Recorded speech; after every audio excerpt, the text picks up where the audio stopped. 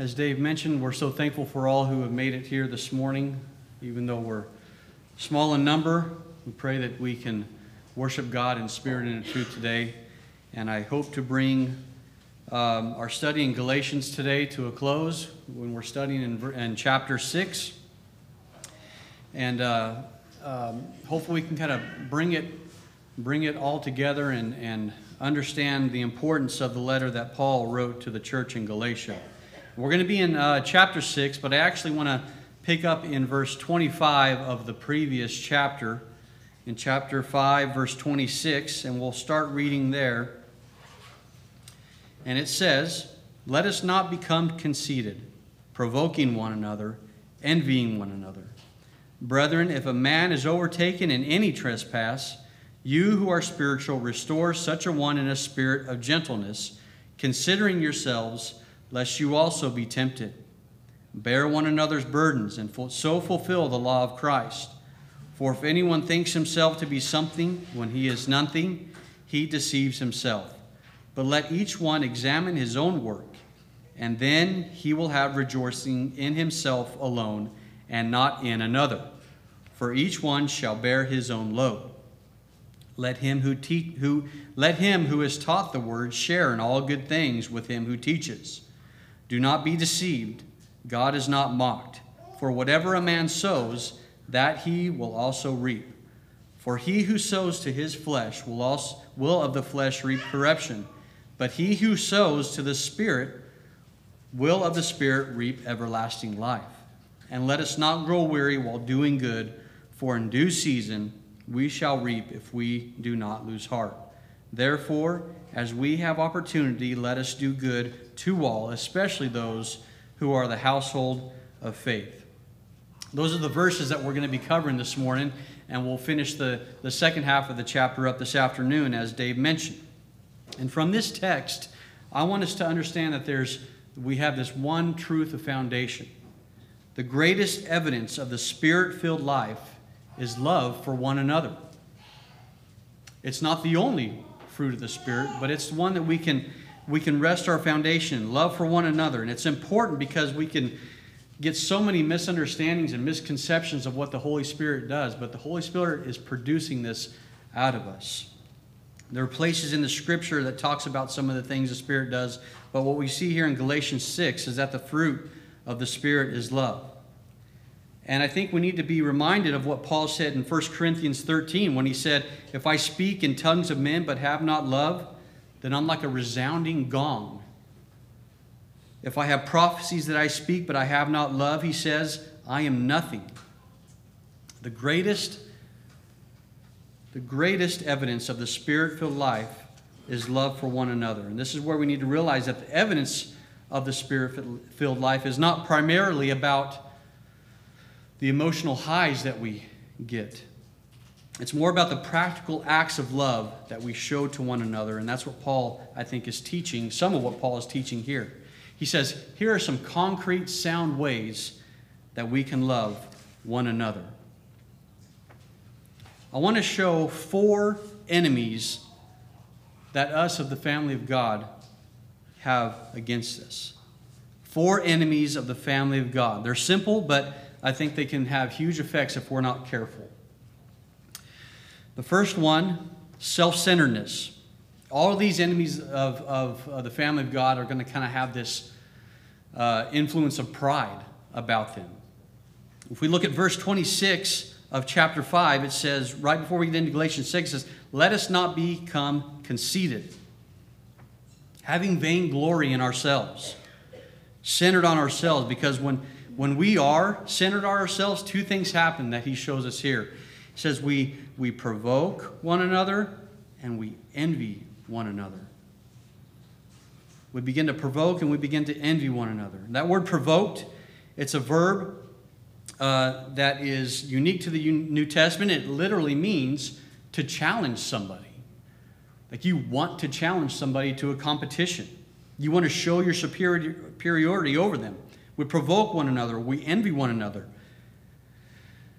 And it really is coming down to that we're wanting to have a competition with one another in the church.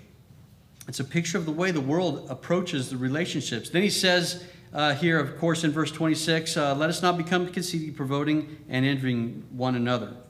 Then we get to Galatians 6, chapter 4. I'm sorry, I skipped forward. In chapter 5, verse 15, it says, but if you bite and devour one another, beware lest you be consumed by one another. That's what he's talking about. He's talking about the competition that members of the church can have between themselves if they're conceited and they're provoking and envying one another. And when we get to verse 4 of Galatians 6, Paul says, but let each one examine his own work, and then he will have rejoicing in himself alone, and not in one another. Competition, unhealthy comparison to other people breeds conceit, and it breeds self-centeredness. C.S. Lewis, he's the one who wrote the Chronicles of Narnia and other books. He talks about this in his book called Mere Christianity. He starts by saying, if you think you're not conceited, it means you are very conceited indeed. He talks about pride. He talks about humility, how it's the great unattainable. You try and you try and you try to be humble, and then when you reach humbleness, you can be proud about it, and then you got to start all over again. We're conceited people, and if we think we're not conceited, then we've proved the point right there. Then C.S. Lewis goes on to say, pride itself is the chief cause of misery in every nation and every family since the world began. Each person's pride is in competition with everyone else's pride. Pride is essentially competitive. It is competitive by its very nature. Pride gets no pleasure out of having something, only out of having more of it than the next man. It is the comparison that makes you proud, the pleasure of being above the rest. Once the element of competition is gone, pride is gone. And that's the picture that I want us to see here. In competition with one another. We think we're doing well if we're doing better than the next guy. We think we're doing better than, this guy's doing great, and we're not doing as good. We feel inferior to one another. We feel inferior to that other person. Oh, I'm doing better here, and that guy's not doing as good as me. That's in competition with one another, and that's what Paul has mentioned here. I think of myself to be a pretty fairly competitive person, particularly with my children, with our children. There's no way I'm going to let my kids beat me with anything. No way.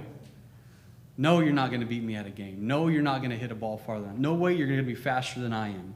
No way you're going to beat me at this board game. No way, especially the kids that Lizzie and I have raised. The danger that we have there, though, is I think that can creep into the church if we're not careful. It can creep into our spiritual lives. And that's not necessarily all a bad thing. Competition is not necessarily all bad, and that's not what I'm saying. But there's no room for competition in the church. Let us not become conceited, Paul says, provoking one another and envying one another. And that's what's going on in Galatians here. This is what we can do. We can think, some of these, the Judaizers were saying, you have to do these additional things to be more self-righteous. It's not bad in a sense that in everything in this world cannot be competition. There's a healthy way in which we can look to others. There's a healthy way in which we're supposed to be able to look to others and to see Christ in each other and to be encouraged toward Christ through each other. So that's a good thing. But whenever we begin to look at a man or a woman in the family of God, in the Christian family, and we begin to think in our hearts and our thoughts, we begin to assert superiority over them, or to think, I'm doing better than that guy, I'm doing better than them, or they're doing better than me. We have that underlying foundation of pride and competition that we do not want. We're missing the point. We're not in a rat race in the church. We're not jockeying for position to be better than our brother or sister. And I think this can clearly, if we're not careful, this can expose itself clearest with gossip in the church. In Galatians 5:15, it says you keep on biting and devouring each other.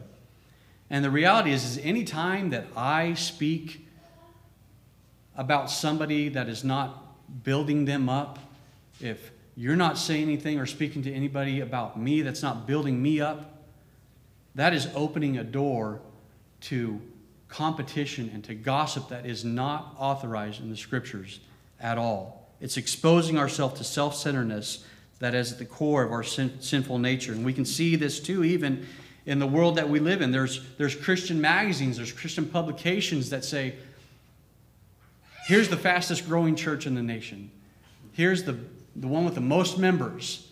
These Christian publications are competing with one another, and that's what we don't want to see. What's the purpose? Okay, what's the purpose of those people doing that? What's the purpose? Who is that glorifying? Is that glorifying themselves, or is it glorifying God? Who's getting the glory? Next, self-righteousness is another enemy. That was an underlying issue with the Galatians because of the Judaizers pushing some of the old law into the Christianity after Jesus established a church. They were asserting their righteousness because of what they did. They said, you need to do these things in order to be righteous. And it's also what Jesus sternly rebukes to the Pharisees for doing in Matthew 23 and verse 4. He says, for they bind heavy burdens hard to bear, and they lay on them men's shoulders, but they themselves will not move with them with one of their fingers. They were trying to please God, and they were always trying to tell others about what they had to do in order to please God. Do these things. Additionally, we see self-sufficiency as an enemy of the family of God. We're going to get to verse 2 in chapter 6 about carrying each other's burdens. But Paul right here is implying that we have burdens that we are to carry. Every single one of us has burdens in this room. We have burdens to carry, and it is not intended for us to carry those burdens alone. However, pride, in all of its glory, that it comes in and says, okay, Sunday, with all these problems I've been dealing with all week, Sunday I'm going to come in, I'm going to put on a face. I'm going to not pretend that I have these problems going on in my life. I'm going to be the best I can be so everybody can think that everything's good with me. That is not what is intended to happen. It's not what the picture. It's pride taking over ourselves, thinking that we are self-sufficient. We do need each other. We are weak. We are weak without each other, and that's the picture. The myth of self-sufficiency that dominates our culture today, we have to be careful to protect against that in the church.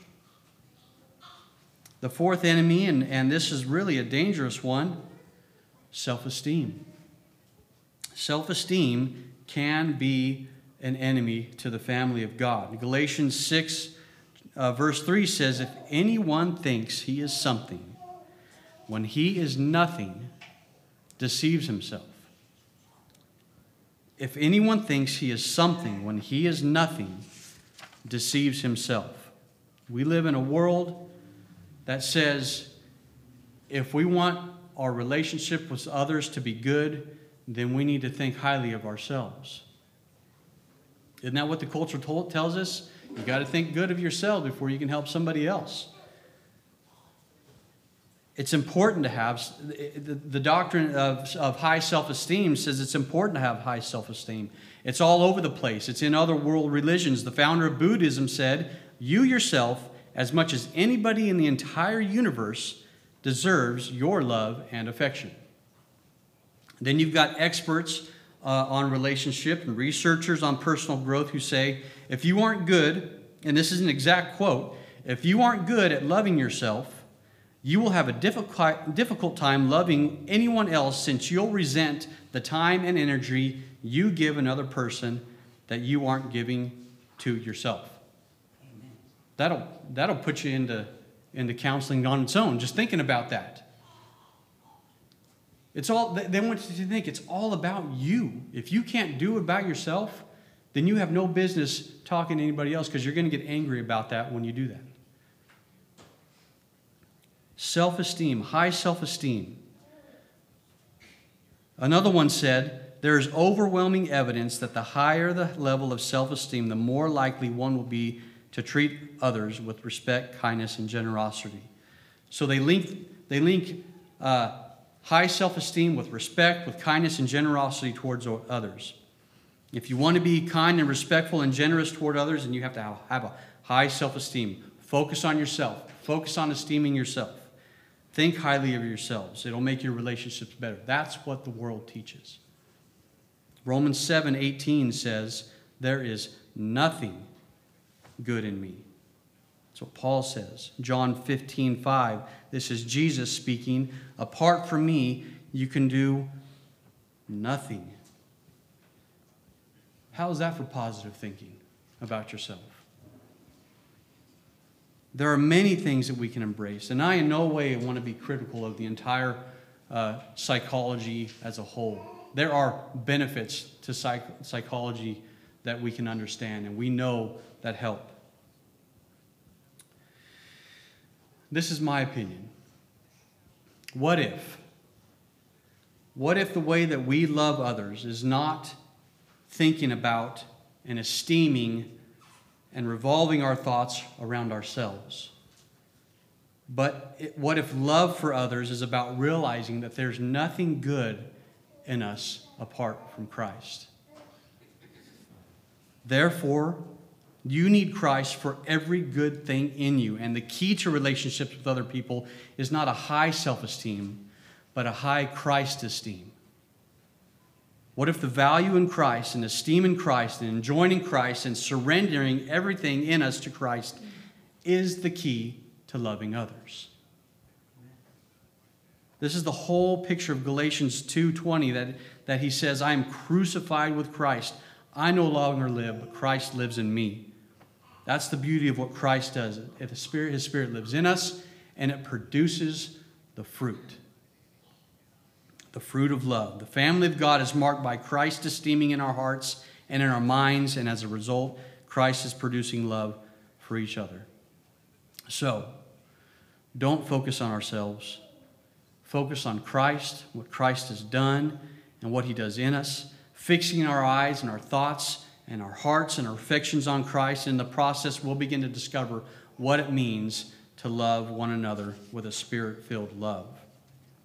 One essential to the family of God to combat these is self-examination. This is how we combat these. In verse 4 and 5 of Galatians, I have Galatians 3 here, but it's actually Galatians 6. I have that wrong. It says, but let each one examine his own work, and then he will have rejoicing in himself alone. We'll talk about it a little bit later. And not in one another, for each one shall bear his own load. What Paul is saying, he's saying instead of looking at your thoughts and your actions and your attitudes in view of how you're doing in comparison to one another and people around you, put your thoughts and your attitudes and your actions before the lens of the holiness of God. He said, don't compare what you're doing with somebody else. Compare that with God. What does God expect of you? What does God want from us? It's easy to compare ourselves to others, but to put our thoughts and our attitudes and our actions before the holiness of God and to have any and every facet of them that is not God honoring and Christ exalting exposes ourselves that we are very, very needy people. We are in need. We find ourselves in need of grace and mercy before a holy God, and in the process, we discover that there's a reservoir of grace and mercy that we can then show to all those that are around us. When we see ourselves rightly before God, then we're free to begin to see others rightly before God, and we're not interested in provoking our brothers and sisters. We're not interested in envying each other. Instead, we're looking to love them, just as Christ loved us. So five commands of the family of God. When we get to Galatians 6, Paul is telling us how to love one another, but the majority of the first 5 verses of Galatians 6 are telling us how to guard ourselves and then support. And there's an importance that if we don't guard ourselves in our purity and our holiness, then we will not know how to love each other. And what I want to show is, based on the scriptures that we're studying today, there are 5 commands of the Christian family of God. And I want to split these up into 2 sections. The The first two verses, 1 through 5, and then the last three verses, verses 6 through 10. And when we see the command that says love one another, it's not a work of the flesh. It's the fruit of the Spirit. Number one. So with that background, the first command that he gives us is to confront one another in your sin. He gives that to us in the first verse of chapter 6. He says, "Brethren, if a man is overtaken in any trespass, you who are spiritual, restore such a one in spirit of gentleness, considering yourself, lest you also be tempted." That is not an option. It is not an option for those of us who are Christians, who have a Spirit-filled life, to look at another brother or sister that's living in sin and say, that's their problem. I'm not getting involved with that. When we know that a sin is happening with another brother or sister, it is our obligation, it is our duty, and it is telling us right here in verse 1 that we need to confront that sin. It's not an option. There's, of course, and we're doing it for the reason of restoration. We go to that brother or sister in love, in gentleness, as it says here. There's a way to do that. Understanding the mercy and the grace of Christ in our relationships with others, we've got to figure out how to go to that brother or sister and try to restore them because of the sin that they have in their life. It's a biblical command for us to confront one another in their sin. The second command is to comfort one another in your struggles. Verse 2 of Galatians 6 says, "Bear one another burdens, and so fulfill the law of Christ." Kind of the same thing he's saying in verse 1, but just in a more general fashion, because in a sense, if a brother or sister is caught in sin, I can almost guarantee you that there's a weight of that sin in their life. That sin causes anxiety and heartache when they understand the weight of that sin in their life. He's burdened by it. He's carrying that weight, and that's how we help him, by restoring him or loving him, helping him climb out of that by the grace and the mercy of Christ, the Spirit of Christ in his life. So there's a sense in which that he's referring to helping one another in sin, but also there's a broader meaning to this too, carrying each other's burdens. We all have burdens, as I mentioned earlier.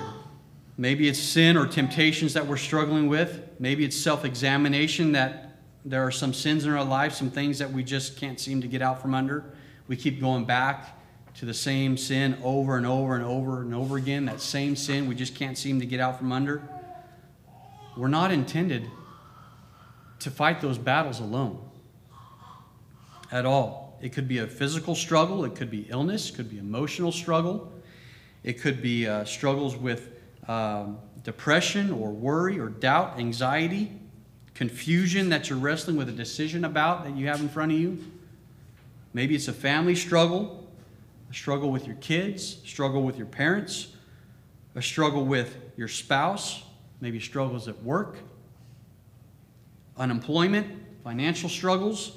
It's all kinds of different struggles and burdens that it could be. Maybe grief or pain, loss, desertion or loneliness. All the burdens that we bear are most likely represented all across this room. Every one of us, the person sitting next to you, in front of you, behind you, is bearing some sort of burden. And what we are taught here is we are not taught that we have to deal with that burden on our own. That's not what the family of God is. That's not the intention. It's a command. It's not an option in the church. It's an obligation for us to carry each other's burdens. This kind of burden carrying that in here in verse 2, I don't think that burden that we're carrying can necessarily be accomplished by just being together once or twice a week, one day a week. I don't think that is reasonable to think that we can carry each other's burdens just for the little amount of time that we are together on a Sunday.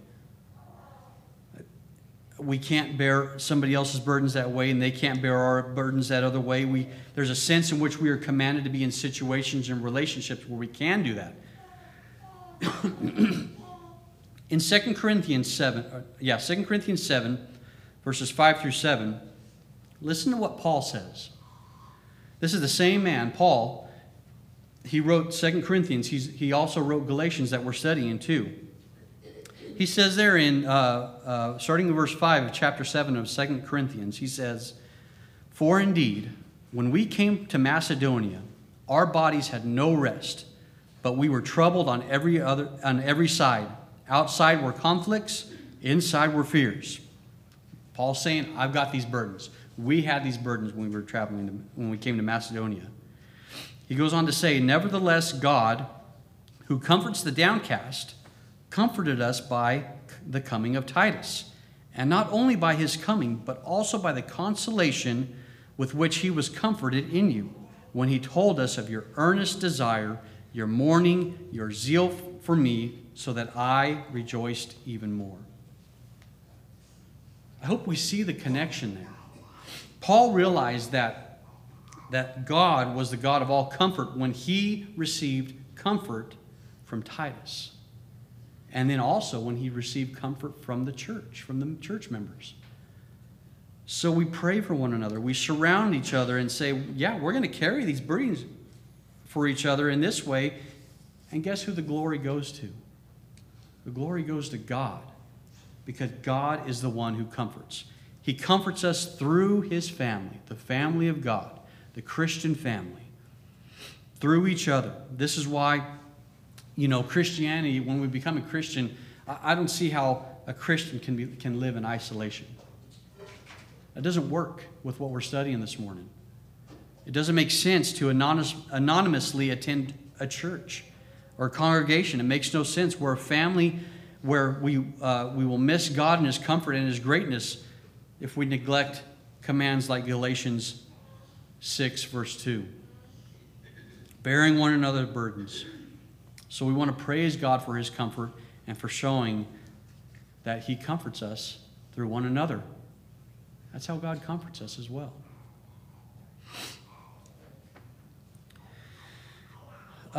Three more commands, verses 6 through 10, I want to show you. Some of when we come to this last part, there's actually a lot of debate and discussion between scholars and commentators who I was looking at that have a lot more biblical knowledge than I do. What Paul is actually addressing here, what's going on in Galatians context, what he's addressing, because when we get to verse 6, most of the scholars think that Paul is talking about when he says, let him who is taught the word share in all good things with him who teaches. Most scholars believe that this is in reference to who's teaching, the one who's teaching the word to the congregation, make sure that he's financially provided for. Many people think that verses 6 through 10 are all about how we use all of our finances. And then when we get to verse 7 and 8, he's talking about how, sowing and reaping, and it's the same picture and imagery that Paul uses in 2 Corinthians 9, talking about giving material possessions and giving material resources. And then we get down to verse 10 of chapter 6, and it says, as we have opportunity, let us do good to all people. And that actual phrase is actually used there in the New Testament, was a euphemism in the first century for giving alms to the poor. There's a lot of people who believe this is all about how we use our finances, and I believe that's part of it, but I also believe it's about using the rest of our resources as well. Not just our finances, but what can we do? How can we use our resources? What talents do we have that we can help somebody else with? What resources can we give to somebody who needs, who's in need? Our gifts, our words, our actions. How do we use that to help our brothers and sisters? Next, share your resources generously.